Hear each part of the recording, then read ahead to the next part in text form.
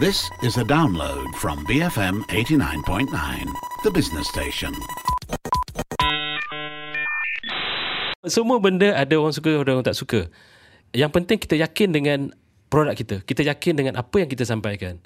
Saya walaupun dikritik macam-macam, hantulah apa ke, tapi saya yakin. Sebab kalau pembaca, masyarakat, khalayak, dia baca Mastika, dia faham. Cerita-cerita hantu itu hanyalah sebahagian ataupun sugar-coated kepada Mastika. Cuma adalah 3-4 cerita saja. Sedangkan di dalamnya adalah cerita-cerita motivasi, cerita-cerita memoir, cerita-certa tentang kehebatan seseorang, cerita agama, misteri agama. Benda tu yang kita bawa, yang kita nak mesej tu sampai kepada masyarakat. Orang nak kata kita picisan ke apa, bagi saya terpulang. Kalau dia picisan, dia tak akan naik sehingga 300,000. Dan orang mengingatkan cerita tu sampai sekarang.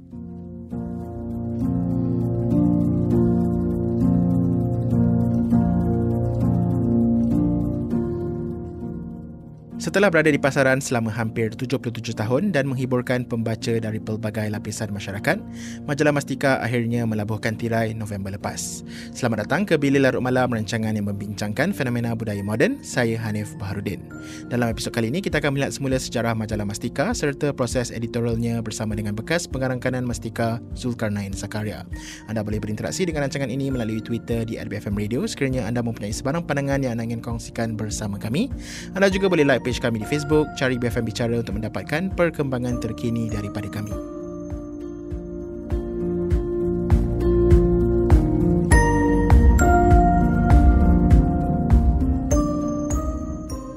Sebagai salah satu majalah yang tertua di Malaysia, Mastika telah mendapat tempat yang agak ikonik dalam kalangan masyarakat kita. Walaupun begitu, setelah 77 tahun, Mastika juga akhirnya terpaksa akur dengan cabaran dunia penerbitan yang terpaksa bersaing dengan dunia digital serta media sosial dan menghentikan penerbitannya bulan lepas. Mastika telah melalui pelbagai iterasi dalam pendekatan editorialnya sejak 1 Jun 1941.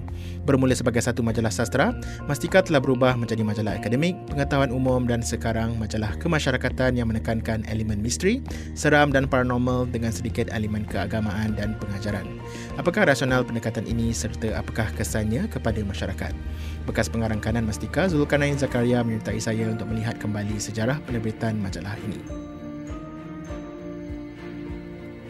Saya Zulkarnain Zakaria, bekas pengarang kanan unit majalah umum di Utusan Karya. Saya bekas penolong pengarang Mastika sejak tahun 96 dan berakhir pada sebelum saya berhenti BBSS sebenarnya saya adalah pengarang kanan unit majalah umum, dan selain daripada Mastika saya juga mengendalikan majalah Al-Islam, Infinity dan unit buku. Okey, jadi sekarang dalam temuan mana kita akan tumpukan perbincangan kita tentang Mastika lah, majalah yang pada pendapat saya agak ikonik dalam masyarakat kita selama ini wujud selama hampir 77 tahun kan. Betul. Dan Cik Zulkarnain dah kerja di sana selama 22 tahun. Saya dengan Utusan sebenarnya 25 tahun sejak tahun 1994. Kemudian berpindah ke Mastika pada tahun 1996, pada Julai 1996. Hinggalah saya berakhir perkhidmatan saya di Utusan Karya baru-baru ni. Jadi saya berkhidmat selama 22 tahun menjaga Mastika dan magazin lain tadilah. Jadi bulan lepas Mastika melabuhkan tirainya sebagai antara majalah yang tertua di Malaysia sejak kejuaraan pertamanya pada 1 Jun 1941 kan. Jadi berdasarkan apa yang Cik Zulkarnain tahu, apakah sebab ianya diberhentikan? Ada pelbagai faktor lah kalau kita nak huraikan. Antaranya ialah trend pembacaan. Salah satunya ialah trend pembacaan, trend budaya generasi baru sekarang ni yang lebih kepada online. Jadi ini adalah trend yang global, bukan saja kepada Mastika, bukan saja kepada Malaysia, tetapi keseluruhan di seluruh dunia. Trend pembacaan kepada online ini menyebabkan media-media cetak semakin berkurangan lah dia punya sale. Kemudian ekonomi juga memain peranan. Ekonomi global ada masalah, kemudian masuk juga di Malaysia menyebabkan simpanan ataupun kewangan pada masyarakat untuk membeli telah berkurangan. Satu lagi kesannya, terutama cakap memang GST adalah salah satu memberi kesan yang agak besar kepada industri media cetak di Malaysia. Sebab selepas pelaksanaan GST, dia meningkatkan kos kepada staff, kos kepada bahan-bahan cetak, kos kepada macam-macam hal untuk pengedaran kan, menyebabkan sale ataupun jualan menurun. Itu juga kalau kita tengok ada beberapa majalah-majalah yang utama yang agak besar juga nama dia ditutup tidak lama selepas GST. syarikat-syarikat penerbitan pun ada yang tutup tidak lama selepas GST. Kemudian juga berbagai faktor lain lah menyumbang kepada penutupan. Okay. Sementara kita jangan cakap penutupan terus. Sementara. Tu yang satu tu yang menarik tu, sebab saya baca dekat social media majalah Mastika ada disebut yang ianya mungkin hanya sementara kan? Ya, betul. Jadi itu adakah ia memang hanya bergantung kepada faktor ekonomi atau macam mana tu? Sebenarnya salah satu ialah tenaga kerja juga. Kebetulan semasa apabila ditawarkan VSS, skim pemisahan sementara kepada kaki tangan utusan karya dan juga diutusan, semua kaki tangan majalah Mastika juga mengambil VSS. So tidak ada orang untuk mengendalikan. Itu adalah salah satu faktor. Bagaimana agaknya keputusan itu dibuat? Sebab Cik Zulkarnain dah dekat sana selama 22 tahun dan majalah ni dah, sebelum ianya dihentikan, ianya telah orang kata berjalan selama hampir 77 tahun. Lama tu kan? Betul. Jadi bagaimana agaknya proses nak buat keputusan tu, memang nak menghentikan penerbitan majalah Mastika ni? Saya rasa ianya bukan senang kan? Tidak, memang agak payah keputusannya dia capai. Sebenarnya Mastika masih lagi untung dan dia boleh terus dicetak.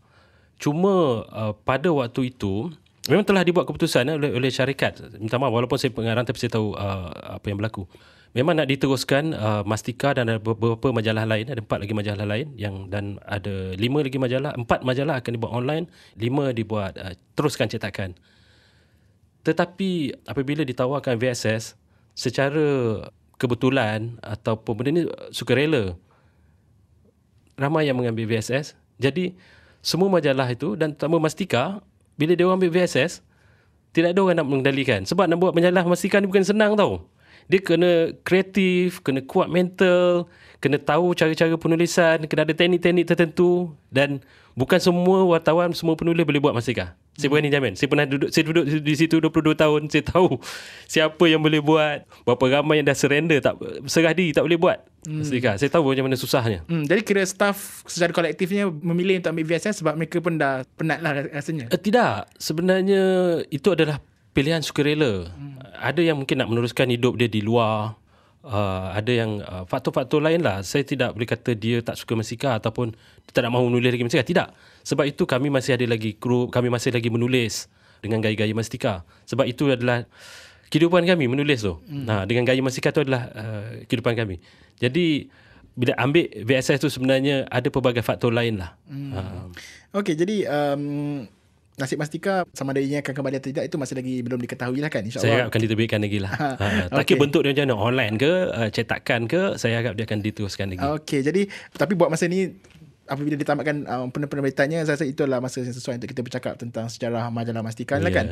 Dan kalau kita nak fikirkan balik sejarah majalah Mastika ni agak unik sebab ianya majalah yang paling tertua yang wujud di Malaysia. Dan saya rasa sejarahnya agak menarik kan, sebab pada masa ianya kali pertama diterbitkan, ianya diterbitkan dalam bahasa Jawi, tulisan Jawi.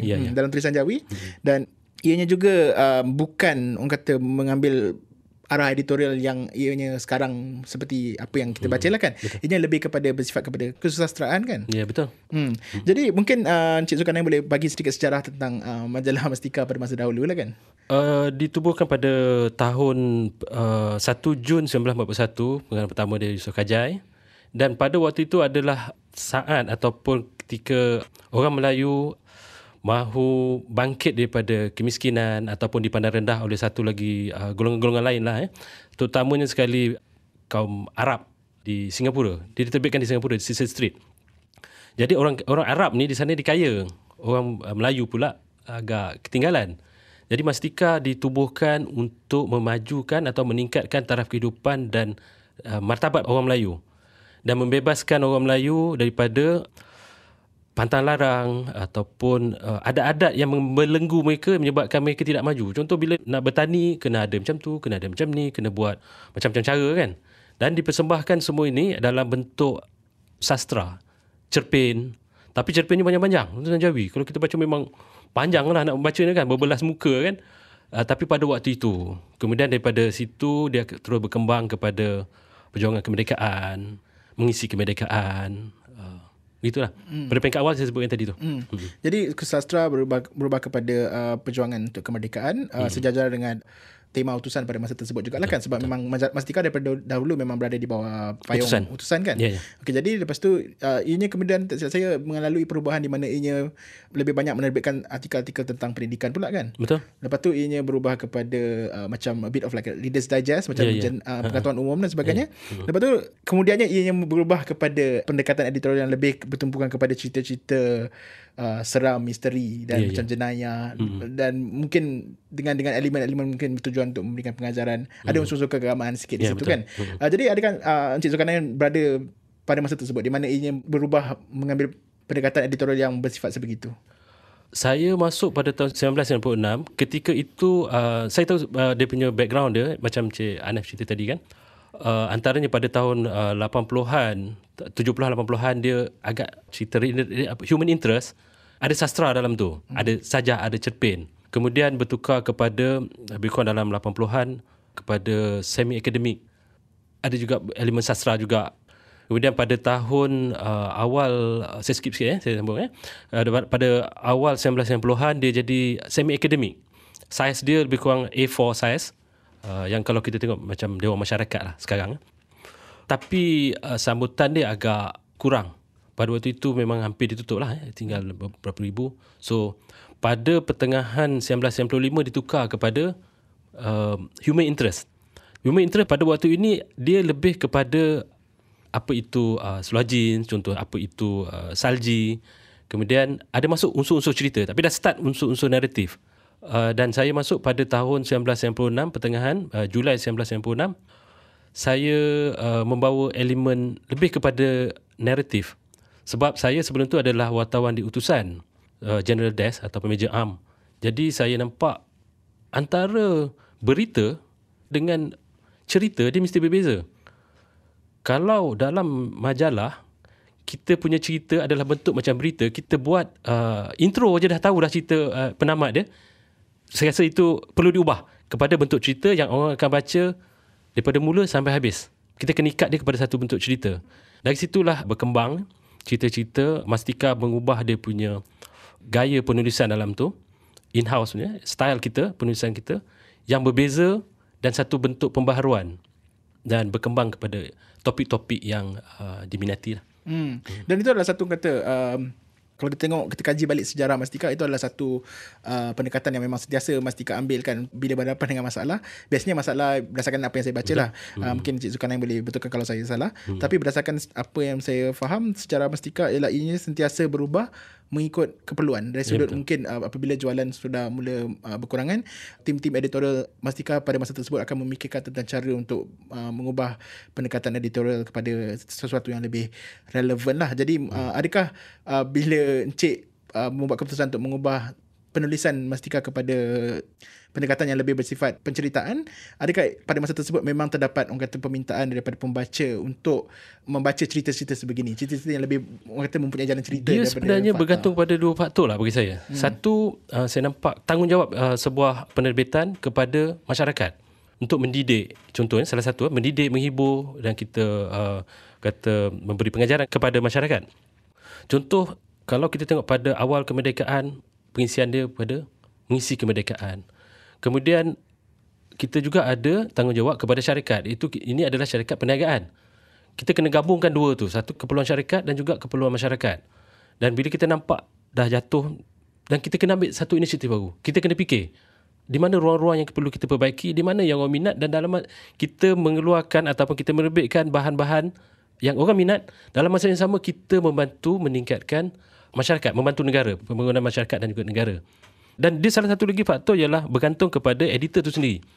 Ada editor dia peka kepada satu benda, dia alert pada satu benda, dan ada dia minat pada satu benda, pada satu topik, dan dia yakin kepada topik ini bagus untuk perniagaan, bagus juga kepada negara. Jadi apabila saya sebenarnya pada tahun 97 tu saya cuma penolong pengarang. Perubahan konsep daripada semi-akademik kepada human interest dimulakan oleh Encik Zainal Fakir. Dan apabila saya masuk, saya menambahkan unsur-unsur naratif tadi tu. Sebab saya rasa masyarakat perlu dihibur. Dia tidak boleh baca majalah tetapi dia rasa berat. Sebab kalau bentuk penceritaan di dalam majalah dia akan jadi berat. Dia kena menghiburkan. Jadi saya memasukkan elemen menghiburkan tu. bentuk naratif dan juga digabungkan dengan apa yang minat. Dari situ bermula orang suka cerita-cerita keagamaan, cerita-cerita misteri, cerita tragedi dan memainkan perasaan. Itu rahsia tu kena. Apa yang kami buat ialah memainkan perasaan pembaca, dalam masa yang sama memberi dia mesej, memberi dia pengajaran dan pendidikan.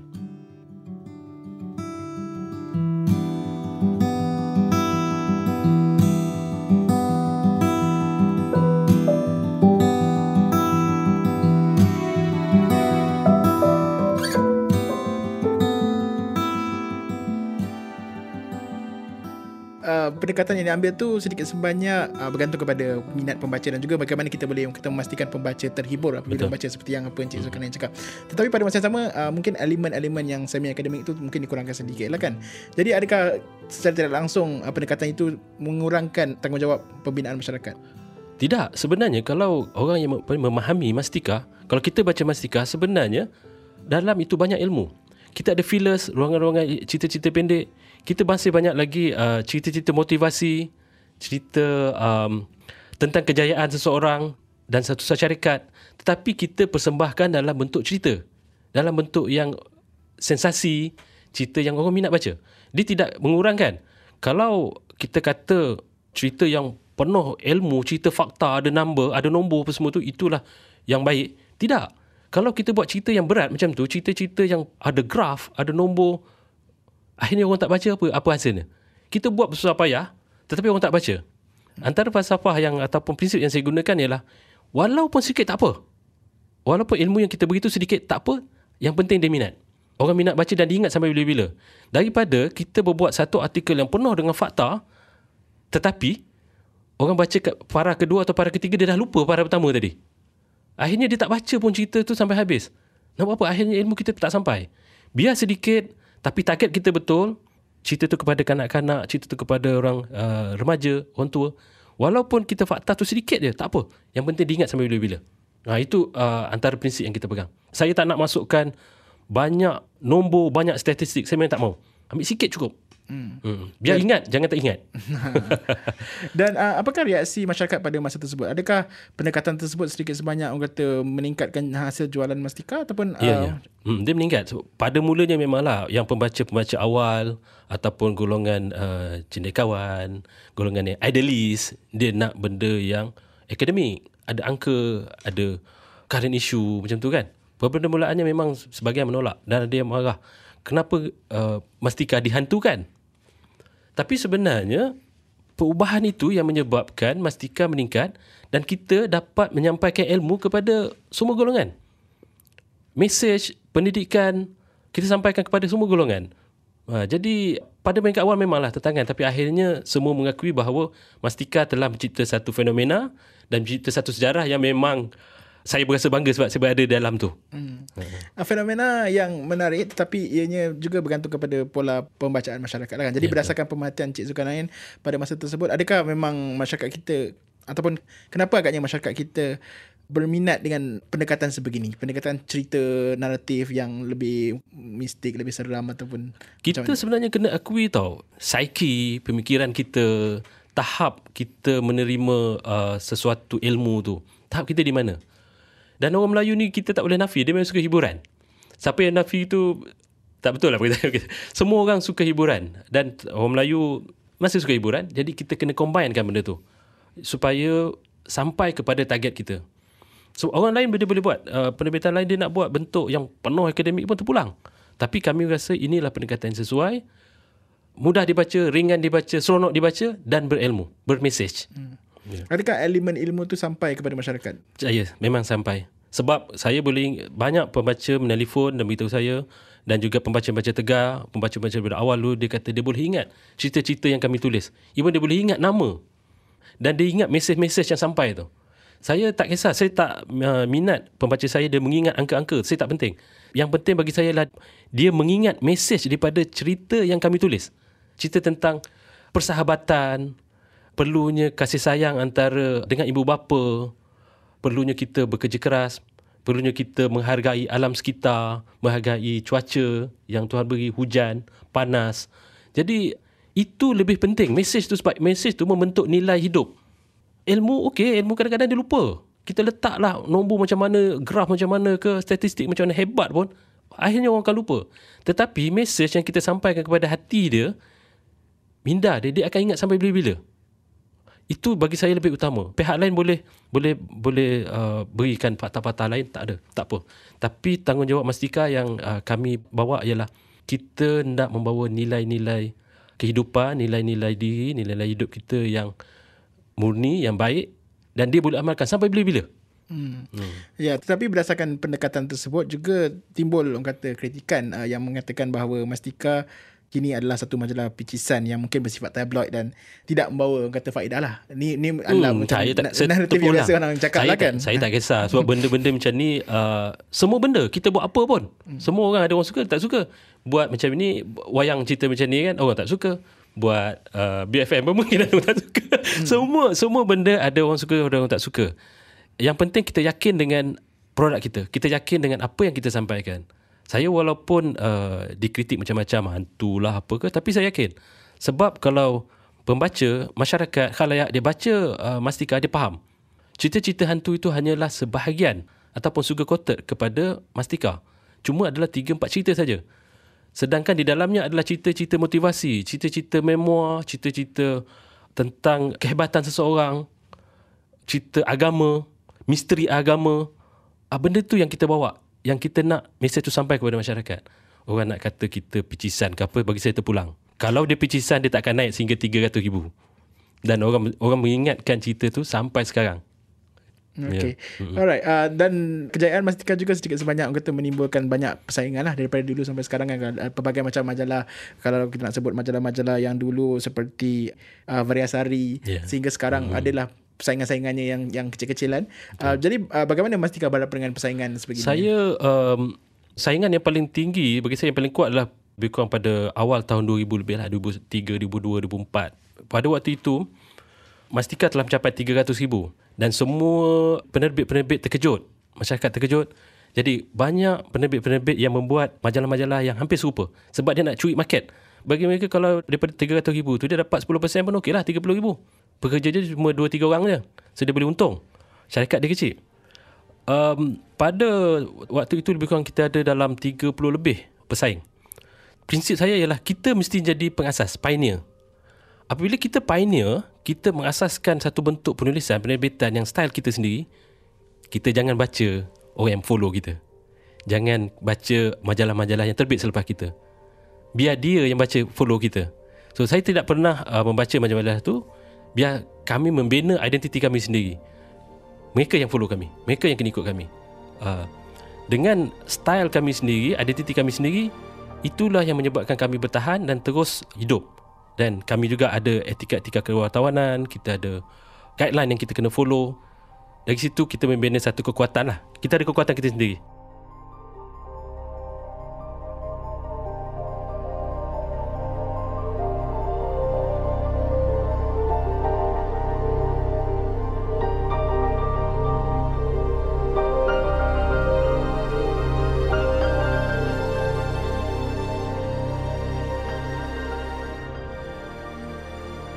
Anda sedang mendengar rancangan Bila Larut Malam dan minggu ini kami melihat semula sejarah majalah Mastika sempena penamatan penerbitannya November lepas.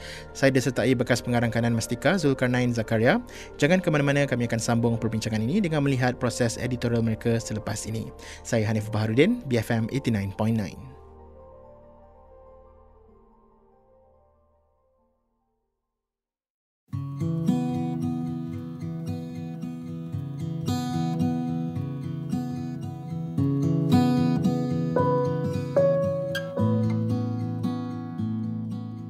BFM 89.9, anda sedang mendengar rancangan Bila Larut Malam bersama saya, Hanif Baharudin. Majalah Mastika terbitan Utusan Karya Sdn Bhd telah menamatkan penerbitannya November lepas selepas 77 tahun menemani pembaca dalam pelbagai bentuk dan pendekatan editorial. Pendekatannya yang terkini lebih menumpukan kepada cerita misteri, paranormal, seram dan jenayah dengan sedikit unsur keagamaan dan pengajaran. Dan arah inilah yang melonjakkan populariti majalah Mastika kepada pembaca dengan hasil jualan yang begitu memberangsangkan. Apakah pendekatan editorial mereka dalam menghasilkan cerita-cerita sebegini? Dengar penjelasan bekas pengarang kanan Mastika, Zulkarnain Zakaria. of course tumpuan topiknya lebih kepada cerita seram, mistik, jenayah, tapi yang orang kata membawa sedikit pengajaran kepada masyarakat, ada elemen-elemen keagamaan juga. Jadi apakah pendekatan editorial korang bila orang kata ingin melaporkan cerita-cerita sebegini kan? Sebab terdapat sedikit elemen sensasi, tapi pada masa yang sama adakah etika kewartawanan itu dipatuhi? Ya Hanif, kita antara prinsip ataupun cara yang kami bawa, terutama masa saya editor dulu, kita kena bawa cerita tu sampai kepada limit dia. Sampai kepada, kalau kita lepas limit tu bahaya, kita kena saman ke ataupun kita kena something yang tidak bagus lah. Tapi kita kena buat sampai ke tahap yang limit, kita rasa okey, tahap ni bermakna pembaca akan rasa kepuasan yang maksimum. Dalam kita menulis tu, macam mana cakap tadi, adakah unsur sensasi apa semua tu kan, kadang-kadang kita kena masuk unsur tu. Kita kena tahu cara-cara apabila kita interview misalnya, orang ni dia cakap macam ni. Mungkin itu soalannya lebih kurang kan. Kalau kita menulis secara langsung, direct, dia takkan jadi cerita. Dia akan jadi satu membual yang membosankan. Jadi sebagai penulis, kami ni penulis, saya beritahu kepada wartawan-wartawan saya bahawa awak semua bukan pemberita, awak semua adalah penulis. Penulis ni satu level ataupun satu tahap lebih tinggi daripada pemberita. Dia adalah seorang yang kreatif dan dia kena membina cerita dengan cara yang kreatif dan orang minat. Jadi apabila kita interview seseorang misalnya, kita ambil fakta-fakta dia dan kita kena gabungkan, kita kena visualisekan dia. Visualize macam kita tengok wayang lah. Kita kena tulis macam mana orang tengok wayang tu kan. Ada bunyi dia, kita kena menggambarkan dan kita kena masukkan pembaca ni berada di dalam situasi tu. Kita nak dia merasai apa yang pencerita tadi rasa. Dari situ kita kena menulis cerita dengan gaya yang kreatif. Kita kena tahu plot-plot dia, cara nak menulis tu. Ada plot, ada gunakan monolog, orang kedua, orang ketiga, gaya kadang-kadang yang pernah dibuat juga, kita buat gaya macam TV buat siaran langsung kan. Dia boleh lepas kepada orang lain pula, kepada pemberita lain. Gaya-gaya yang di luar kebiasaan. Kita kena berani mencuba, kita kena salah satu yang dibuat ialah, yang saya buat ialah normal is boring. You jangan buat benda yang sama. Kita kena tukar. Yang penting keberanian dan macam mana cara kita nak menulis tu. Dan bila bercakap tentang pendekatan yang kreatif ni, kadang-kadang dalam terma yang biasanya digunakan, terdapat juga orang kata kreatif ataupun artistic license yang korang apply lah kiranya. Maksud terma tersebut adalah mungkin kadang-kadang terdapat unsur exaggeration lah dalam pencitraan tu lah. Itu yang dia kata, orang kata, oh ini menambah-nambah ni. Ya tidak, betul tak betul kan? Betul kan? Yeah. Tak, sebagai seorang penulis, kita kena menulis sesuatu yang betul. Itu etika yang kami pegang. Tetapi macam saya cerita tadi, kita kena kreatif. Kita kena menulis apa yang dia cerita, kita kena gambarkan, visualkan, dan kita kena sambungkan cerita-cerita itu dengan menambah maknanya bukan benda yang tak ada, tetapi memasukkan unsur-unsur yang memang berlaku, logik, tetapi tidak diceritakan oleh pencerita tadi.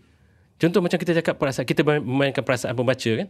Cakap dia darah dia berderau, dia tanya, benda tu ada ke tidak? Siapa tadi yang pergi jumpa dia? Kalau orang ni tadi, kenapa orang tu dia jumpa di tempat lain? Benda tu tidak ada dalam interview. Kemungkinan tidak ada interview. Tetapi kita sebagai penulis, kita boleh memasukkan unsur itu. Benda tu adalah perkara yang betul, yang logik. Kalau orang tu dia sakit kan, masa accident misalnya, dia tak dapat luahkan semuanya dalam interview. Tapi masa kita tulis tu, kita masa accident, masa dia tengah sakit, tentulah dia teringat kepada orang yang dia sayang. Dia teringat kepada orang tu, dia teringat kepada anak bini dia, dia kata apa akan jadi pada diri dia. Benda tu yang kita masukkan. Benda tu berlaku tetapi tidak ada semasa interview. Ataupun dia cerita tapi dia secara ringkas saja, permukaan saja. Jadi apabila kita menulis, kita kena menggambarkan apa yang dia lalui. Saya beritahu kepada wartawan saya, dan juga pembaca juga perlu tahu, apabila kita menulis sesuatu cerita, apa yang berlaku pada seseorang tu, apa yang kami tulis tu sebenarnya hanya lebih kurang 5% apa yang orang tu alami. Kalau kita rasa, cuba kita cucuk jarum kat tangan kita, sakit tak? Tu sakit. Ada orang dia tak nak kena inject pun, tak nak kena ni. Tapi apabila kita tulis dalam cerita tu, cucuk jarum, kalau kata lah sikit je, tak ada apa pun. Tapi cuma kita cocokkan jarum tu dekat dia. Jadi begitu juga kalau orang accident misalnya, dia mengalami satu tragedi, apa yang kami tulis tu cuma dalam 5% apa yang dia lalui. Sebab kalau kita menulis pun tak seronok orang baca, kesian orang tu. Sebab itu kita kena menggambarkan seboleh-bolehnya, semaksimum boleh apa yang dia orang lalui, apa yang informer kami lalui. Cerita yang diambil Mastika adalah cerita-cerita yang pelbagai. Maksudnya dari sudut macam ada cerita seram, cerita paranormal, cerita misteri, cerita hantu pun ada. Jadi bagaimana agaknya korang mendapatkan cerita-cerita macam ni? Cerita datang kat korang ke? Korang kena cari cerita ke? Macam mana? Oh, itu kerja yang benar tu. Sebenarnya kita kena kreatif mencari bahan. Antaranya kita boleh dapat. Sebenarnya kalau saya tanya Cik Aneh pun, Cik Aneh saya boleh dapat story daripada Cik Aneh ni. Ada juga orang telefon. So dia tanya benda lain, tapi kita kena beri dia clue. Di satu tempat ni ada tak kejadian macam ni? Ada tak misalnya orang yang bertunang 5-6 kali tapi tak kahwin? Ataupun orang ni kahwin sampai 7-8 kali? Ada tak di tempat ini ada kejadian, contohnya ada orang hilang secara misteri? Kita kena bertanya dengan orang yang caller ataupun orang yang nak bertanya kita kan. Kita tanya dia balik. Dan dari situ sebenarnya kita dapat banyak cerita. Dari situ kami pergi ke negeri-negeri. Sampai di negeri-negeri situ kita interview yang informer tadi tu. Dia akan tunjuk, kita tanya lagi benda macam tu. Jadi kita akan dapat cerita-cerita lain pula, informer lain pula. Itu antaranya lah. Dan kita kena banyak pembacaan, baca surat khabar. Daripada baca surat khabar pun saya pernah mendapat cerita-cerita yang memang miracle, cerita yang menarik, menjadi sejarah sampai sekarang. Daripada internet, daripada surat, kami pernah dapat surat daripada pembaca. Dan daripada surat itu kita dapat buat satu cerita yang memang satu kejutan lah. Suratnya kecil je, saya simpan sampai sekarang. Dan kita dapat satu story yang great, yang memang hebat. Boleh cerita sikit pasal cerita surat tu? Dia, kalau pembaca masih ingat, kami ada buat cerita tentang Lubuk Tupah dulu. Kalau orang baca cerita Tupah, ingat lah tu kan. Lubuk Tupah tu kalau mereka yang tak familiar dengan Lubuk Tupah, saya kasih background cerita lah. Kami mendapat ada set gambar. Kononnya di Lubuk Tupah tu, dekat sungai tu ada berlaku budak-budak muda, dia buat maksiat kat situ. Kemudian ada orang dapat ambil video, ambil gambar. Jadi kami dapat benda-benda tu. Jadi saya hantar wartawan, cakap tolong selidik benda ni, pastikan betul atau tak betul di Lubuk Tupah tu. Kemudian dia pergi, memang betul berlaku kat situ. Sungai tu, gambar-gambar tu, semua betul. Dan kita dapat informer tu. Kita keluarkan cerita. Seingat saya tahun 2006. Kita keluarkan cerita tu. Jadi, gempar. Nama Lubuk Tupah tu terus terkenal. Semua orang kenal. Semua orang terkejut. Selepas keluar cerita tu, kami dapat satu surat kecil. Saya rasa besar tapak tangan dia. Jadi, orang yang hantar surat tu, dia beritahu, Encik, saya kenal orang ni, budak perempuan ni. Dia ini Encik boleh jumpa dia di sini. Jadi dia ada cerita menarik. Dia adalah orang yang terlibat dalam tu. Jadi saya hantar seorang wartawan saya yang memang saya kagum lah, Anina Janang. Cakap, Anina, awak mesti pergi ke Lubuk Tupah, cari budak ni sampai dapat. By hook or by crook, saya nak story ni. Saya tak kira macam mana, mesti dapatkan. Jadi Anina pergi dan dia berjumpa dengan orang tua budak ni lah kan. Budak ni tak ada situ. Jadi tapi saya dah bagi dia tips macam mana cara you nak dapat story ni, macam mana nak dapatkan. Jadi dia pun berjumpa dengan bapa orang tu. Mula-mula dah kena maki lah. Apa lagi awak nak cerita ni? Kata, awak nak malukan saya ke apa ke? Kata, macam-macam lah ni kan. Tapi kita ada teknik dia macam mana. Akhirnya Anina dapat jumpa dengan budak tu. Even keluarga dia kata, okey, dia benarkan, okey, pergi sini. Siap dapat buah rambutan lagi. Siap jemput kahwin lagi ada majlis lepas tu. Jadi dia beritahu dekat sini. Sebab kita beritahu ini adalah bukan kita nak memalukan dia, kita bukan nak memalukan budak tu, tapi kita nak beri pengajaran kepada masyarakat. Kenapa benda boleh berlaku? Bagaimana penanggungan kepada ibu bapa apabila benda ni berlaku? Macam mana orang memburuk-burukkan mereka? Sedangkan benda tu di luar kawalan mereka. Dan kenapa masyarakat suka menghukum? Kan? Kesian budak-budak tu kan? Jadi kita ada tip-tip yang saya beri dan akhirnya Anina dapat berjumpa dengan budak yang dalam cerita tu dan kita keluarkan. Dan cerita itu bagi saya satu pencapaian yang saya kagum dengan wartawan saya. Dia boleh dapat dengan susah payah, tentu kan. Dan bila dia balik kan, seorang pegawai di provider tempat kami tanya, Anina, macam mana awak boleh dapat cerita tu? Dia kata, bang, saya lebih takut Zulkarnain daripada bapa. Sebab tu saya dapat. Saya tak kira macam dapat. Jadi saya lebih takut Zulkarnain. Akhirnya kita dapat. Tapi saya dah bercakap dengan wartawan-wartawan saya, semua tahu bahawa biar kita susah, yang penting pembaca kita dapat kepuasan. Pembaca kita dapat sesuatu yang paling baik daripada kita, sampai ke limit. Mastika harga dia dalam RM4. Saya cakap dengan dia orang, pastikan setiap cerita kita, setiap keluaran kita, nilai kita adalah melebihi RM40. Bila orang beli majalah kita RM4, RM4.50, jangan kita kasih dia harga RM3 cerita-cerita dalam tu. Kasih dia harga yang sehingga RM50, RM100. Sebab apabila dia baca, dia rasa satu kepuasan dan nilai tu, kita kena respect.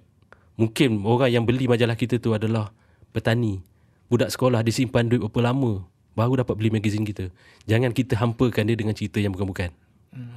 Okey, jadi elemen-elemen cerita yang kadang-kala bersifat lebih mistik dan misteri pula, macam mana korang mendekatinya kan? Sebab berdasarkan apa yang Cik Zulkarnain cerita, memang saya rasa elemen untuk mencari fakta, memastikan fakta semua adalah accurate, tepat, tu semua memang ada dalam cara korang bekerja. Tetapi pada masa sama, bagi cerita-cerita yang lebih macam seram misteri tu pula, macam mana korang kita tak dapat nak bukti kan? Macam mana korang mendekati dia benda tu lebih kepada common sense. Kadang-kadang bila kita dalam wartawan, kadang ada benda-benda kita boleh cek fakta, tapi ada benda yang susah, benda yang subjektif dan benda yang gaib, benda yang kita tak nampak. Contoh kalau Cik Anif cerita, saya mimpi ni lah ni kan, saya mimpi saya kena kejar dengan ni, ataupun saya mimpi accident, tiba-tiba berlaku betul accident. Kemudian saya cakap, okey, macam mana you buktikan? Macam mana nak buktikan? Kan? Ataupun seorang tu dia nampak satu benda kan, dia tak bawa kamera, dia tak bawa apa, tapi macam mana dia nak buktikan dengan saya? Kalau dia sentiasa bawa kamera, bawa video, okey lah. Tapi kita dalam kehidupan kita takkan nak bawa video, bawa kamera sebanyak masa. Jadi begitu juga dengan cerita-cerita seram. Antara yang kami buat ialah kita akan tanya dia berulang kali lah. Sebab kita nak kena check. Kadang kita tukar, kita twist soalan tu, kita nak tengok betul atau tidak. Kalau dia konsisten ataupun dia jawapan dia sama je, okey. Itu salah satu. Yang keduanya, kalau benda tu berlaku ada beberapa orang, kita akan cari orang yang kedua, ketiga ni yang berlaku sama jadi saksi. Jadi kita boleh check fakta dia ni betul atau tak betul. Dan ketiga, common sense jugalah. Kita tengok, kita boleh yakin orang ni temberang ke tidak ni. Kalau temberang, banyak juga cerita yang kita tengok rasa tak confident, kita keluarkan. Ataupun kita tapis ada benda yang agak kontradik ataupun bercanggah, so kita keluarkan lah. Sebab apabila Mastika sudah mempunyai reputasi menerbitkan cerita-cerita sebegini, saya rasa mungkin ada orang di luar sana yang agak nakal, yang mungkin akan mereka-reka cerita. Jadi dengan harapan Mastika akan menerbitkan cerita-cerita sebegini lah kan. Jadi saya rasa proses itu juga adalah penting lah bila berhadapan dengan cerita-cerita yang macam ni kan. Betul. Bagaimana pula dengan cerita-cerita yang bersifat keagamaan, yang biasanya dari sudut editorial korang mengambil pendekatan memberi pengajaran kan. Contoh macam cerita ustaz tengah nak mandikan mayat, tiba-tiba keluar nanah dan sebagainya. Jadi cerita-cerita sebegitu juga saya rasa ada mungkin mendapat tempat dalam kalangan pembaca. Tetapi bagaimana korang mendekati cerita-cerita sebegitu? Cerita macam tu bermula pada Oktober 1996 cerita yang saya sendiri tulis. Saya sendiri terkejut, cerita tentang mayat yang mengikut ustaz tu keluar nanah dan najis dan daripada mayat tu. Okey, cerita tu kita sebenarnya wartawan, kita kena tahu apa yang orang suka. Kita kena tahu psyche, kita kena tahu minat orang Melayu. Orang Melayu suka apa? Dia suka agama, dia suka bangsa dia. Dia jangan disentuh tentang dia punya mak bapak dia. Itu benda yang jangan dikacau. Apabila kita tahu apa yang orang Melayu suka dan apa yang dia sensitif, jadi kita kena cari benda-benda tu. Dan kita kena supply pada dia minat. Dan antaranya itu yang saya dapat, yang kita buat cerita mayat tu. Dan ternyata dia jadi fenomena dan menjadi orang beri pengajaran kepada masyarakat, jangan buat macam ni, kemungkinan akan berlaku kepada jenazah kita ya. Kemudian seterusnya kita buat cerita Mekah. Cerita itu pun dapat secara tidak sengaja daripada Ustaz Dr. Harun Din, dan dia cerita perkara-perkara yang pelik yang dia alami di Mekah. Kalau saya beri contoh panjang lah cerita dia kan, contohnya kan. Tapi cerita ini dialami oleh seorang tokoh agama. Saya rasa kalau saya cakap betul ke doktor, cerita doktor ni, tidak, saya rasa dia akan jeling tu. Maksudnya tidak logik untuk saya keluar. Yalah, kalau kita boleh check, tetapi kalau kita meragui orang, seorang tokoh agama macam tu, mungkin nampak macam tidak wajar lah kan. Dan tapi apabila dia bercerita dan saya ambil dia punya, beri dia soalan-soalan, saya yakin cerita Dr. Harun itu betul. Dan apabila kita keluarkan, ternyata dia menjadi minat kepada masyarakat dan memberi pengajaran. Satu, kepada syarikat, saya menjalankan tanggungjawab itu mengeluarkan cerita-cerita yang suka. Kemudian yang kedua, kita dapat memberi pengajaran kepada pembaca. Dan memang cerita-cerita agama ni masyarakat kita suka. Bagaimana pula dengan pendekatan di mana sekiranya mungkin terdapat orang kata penjelasan lain yang boleh diberikan berbanding hanya kepada penjelasan yang mungkin bersifat lebih kepada sebagai pengajaran kan? Contohnya macam katakan terdapat penjelasan dari sudut medical ke dan sebagainya untuk sebarang beberapa fenomena yang berlaku kan dalam cerita sebegini. Ahli-ahli agama atau agama, ustaz-ustaz kan, dia melihat sesuatu kejadian itu dari sudut agama. Dia tidak melihat dari sudut sains, perubatan dalam sekitar dia kurang. Sebab dia melihat untuk apa mesej yang dia boleh sampaikan. Dan sebagai penulis pula, pada peringkat awal, saya akui baru peringkat awal, kita punya keinginan, kegairahan kita ialah menulis cerita-cerita yang boleh pengajaran. So kita ambil cerita-cerita pada ustaz ni. Dan memang betul lah pembaca dapat pengajaran. Tetapi apabila waktu berlalu, bila kita semakin matang, kita dah lama dalam bidang ni, kita menulis tentang sains, tentang perkara-perkara yang logik, mula timbul dalam diri saya misalnya skeptical. Bila contoh macam saya selalu menulis cerita seram, skeptical tu akan menjadi semakin tinggi. Bukan menyebabkan saya menjadi semakin percaya kepada seram, tetapi kita skeptical. Skeptical bukan tak percaya, tetapi kita tanda tanya, betul atau tak betul? Kenapa jadi macam ni? Jadi dalam berkait pada ataupun kita tengok pada cerita jenazah misalnya tadi ada ustaz kata berlaku macam ni, jadi disebabkan oleh ini tubuh dia macam ni, tubuh dia warna hitam, tubuh dia membengkak kerana dia macam ni, dulu masih hidupnya macam ni kerana dia sombong misalnya kan. Jadi selepas bila kita dah lama banyak buat story tu, saya mula terfikir mungkin ini kerana penyakit, mungkin ini kerana dekat hitam yang mungkin dia cik manis misalnya, ataupun kata dia mayat dia tidak reput misalnya. Kita kerana faktor tanah dalam tu, faktor cuaca kan. Jadi benda-benda tu akhirnya mengubah kegairahan kita untuk terus menulis benda tu. Penapisan menjadi lebih tinggi lah. Dan saya rasa unsur-unsur sains main peranan lah.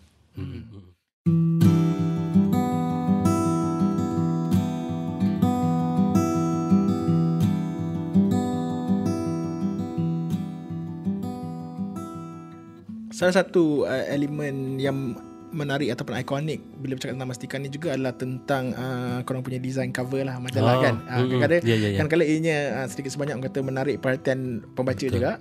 Jadi saya rasa terdapat orang kata satu proses yang perlu difikirkan apabila ingin orang kata mencipta cover majalah ni lah kan.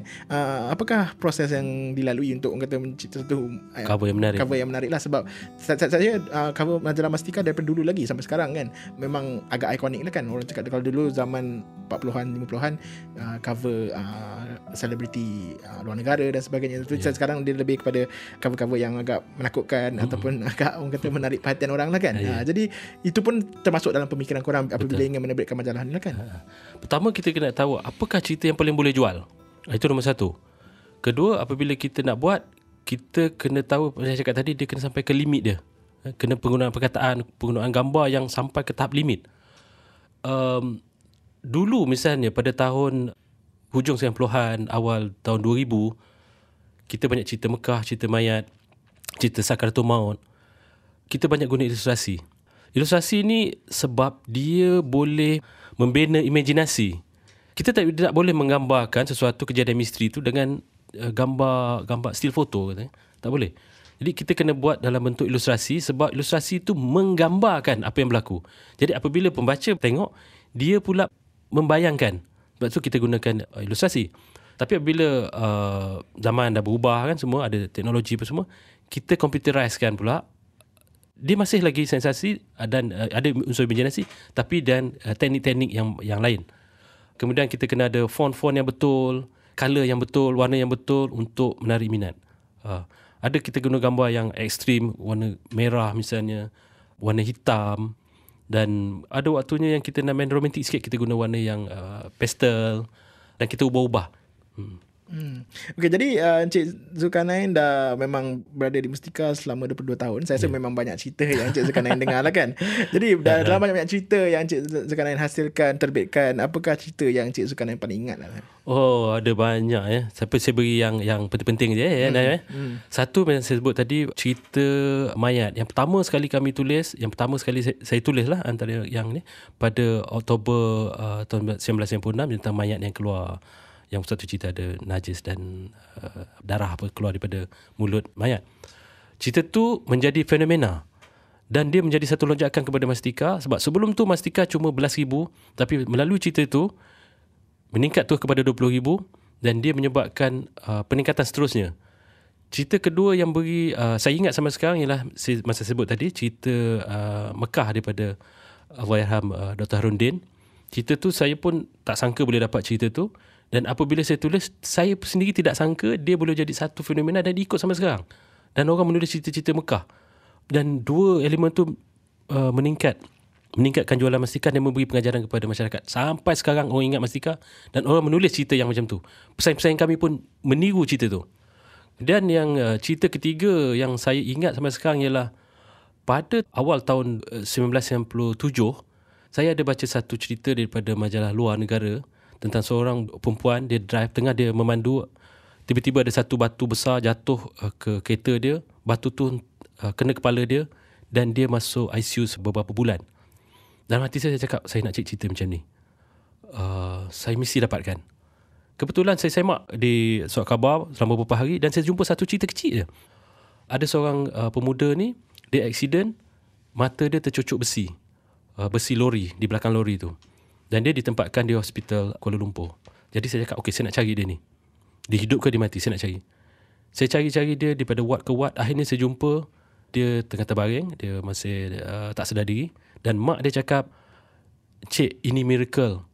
Anak saya mata tercucuk besi dan tidak buta. Dan otak dia okey. Cedera tapi okey." Saya ingat lagi nama pemuda tu, nama dia Lim Yu Chai di Singapura. Di Pulau Pinang. Dan saya berjumpa dengan doktor yang buat pembedahan, nama dia Dr. Ishak Mu'in. Dan dia kata ini memang miracle, tidak pernah berlaku. Besi yang saiz 1x1 cocok daripada mata dia, tembus di dahi dia. Dan dia tidak buta, pemuda yang tak buta, otak dia okey, dia punya tingkah laku tidak berubah. Dan besi tu berkarat. Dan satu lagi yang menariknya ialah dia sempat mengambil gambar pemuda tu dengan besi yang masih melekat kat kepala tu. Dia accident, sebentar saya terlupa tak cakap, dia kemalangan di Jalan Duta, Jalan Mahameru. Dia melanggar belakang lori. So besi yang mengikat belakang lori itu tercocok di mata dia, lebih kurang dalam 1 meter. Kemudian doktor tu cakap, Dr. Ishak beritahu saya, "Zulkarnain, saya sempat ambil gambar budak ini ketika dia dibawa ke hospital menggunakan filem yang ke-36, filem terakhir. Dulu guna filem terakhir, dia snap je tu habis, tak ada lagi dah. Itulah sekeping gambar yang dia ada." Dan cerita ni sampai saya bersara, saya tak dapat lagi cerita macam ni. Itu antara yang ni lah. Kemudian tadi macam cerita Lubuk Tupah, Black Metal, cerita pertelagahan antara Lepat dan Aisyah nak dapatkan anak dia, Sani. Itu antara cerita-cerita yang saya akan ingat sampai bila-bila lah. Okey, jadi sempena orang kata tamatnya penerbitan majalah Mastika ni, mungkin Cik Zulkarnain sekarang boleh duduk dan memikirkan tentang orang kata impak dan kesan Mastika kepada dunia penerbitan dan juga kepada masyarakat kita lah kan. Secara amnya, Mastika melalui pelbagai macam iterasi, pelbagai macam pendekatan editorial. Jadi orang kata sempena tamatnya penerbitannya, sama ada sementara atau tidak tu wallahu alam lah kan. Jadi apa yang Cik Zulkarnain boleh kata rumuskanlah kesannya kepada masyarakat? Bagi saya, Mastika telah berjaya mencapai hasratnya, hasrat penerbitannya, iaitu menggalakkan minat membaca di kalangan masyarakat. Kami memang buat cerita-cerita yang orang nak baca. Jadi saya sebenarnya pembaca Mastika adalah daripada kalangan kanak-kanak sehingga ke orang nak pencen, sehingga ke taraf pensyarah-pensyarah, penyanyi, doktor, lawyer dan semua kategori masyarakat. Jadi kami berjaya, pada pandangan saya, kami telah berjaya menanamkan minat membaca di kalangan masyarakat. Dan selepas dia orang minat membaca, dia nak baca yang lain pun tak apa. Yang penting dia membaca. dan Mastika telah berjaya mencapai matlamatnya. Dan saya gembira juga Mastika telah mencipta rekod sebagai majalah yang tertua dan tertinggi edarannya. Itu memang direkodkan dalam sejarah. Dan satu lagi, saya nampak sepanjang masa saya menjadi editor, saya nampak perubahan-perubahan yang berjaya kita ataupun penyertaan kepada masyarakat. Apabila kita buat sesuatu tu, misalnya tulisan-tulisan kami, ada orang yang kata berjaya kerana Mastika, ada yang menjadi jutawan kerana Mastika, dan juga dapat membina nilai hidup yang ni. Contohnya kan, ada orang yang selepas baca cerita Mastika, benda berlaku depan mata saya, dia terus telefon mak dia minta maaf sambil menangis-nangis selepas baca cerita Mastika. Jadi secara luarannya, secara besarnya, kita berjaya menanam minat membaca dalam masyarakat. Kedua, kita dapat menanam nilai-nilai mulia dalam yang baik kepada masyarakat. Ketiga, dan lebih halus, saya nampak perubahan-perubahan tu pada kawan-kawan kita. Okey. Jadi apa projek seterusnya bagi Encik Zulkarnain secara pribadi? Sebab tadi pada awal temu kita, Encik Zulkarnain ada sebut yang tim-tim pengarang semua, tim-tim penulis semua masih lagi yang kata menulis, masih lagi berhubung. Jadi ada projek-projek seterusnya yang mungkin kita boleh tunggukan atau nantikan. Saya dengan tim bekal-bekal wartawan Mastika, kita masih terus menulis dalam kami punya FB X Mastika. Kita terus menulis sebab sementara Mastika tidak ada kan, kesian ramai pembaca tanya dia apa benda ni kan, mana Mastika, apa cerita-cerita. Jadi kami tidak boleh turun atas platform Mastika sebab itu bukan kami punya. So kami buat X Mastika lah, bekas wartawan Mastika menulis. Kemudian kami juga, kita ada buat FB, kemudian kami akan buat website, dan kami juga bersedia untuk menulis buku. Dan kalau ada funder-funder nak bekerjasama dengan kami, sangat digalakkan lah. Sebab kami penulis, kami boleh buat macam-macam, skrip, buku, biografi, banyak-banyak benda lah. Tapi masa dalam bidang penulisan, sebab itu memang kemahiran kami.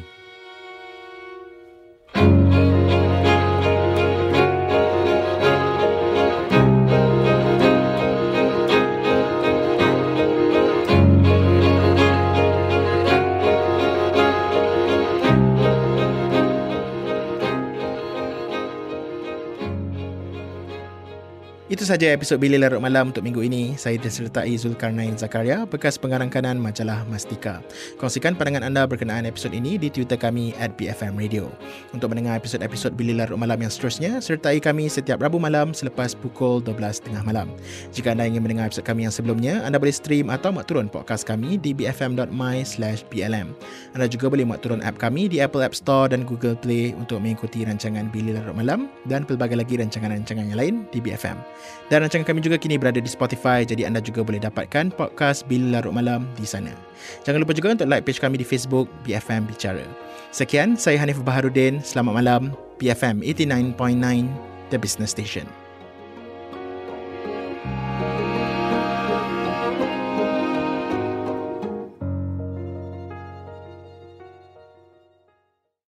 Thank you for listening to this podcast.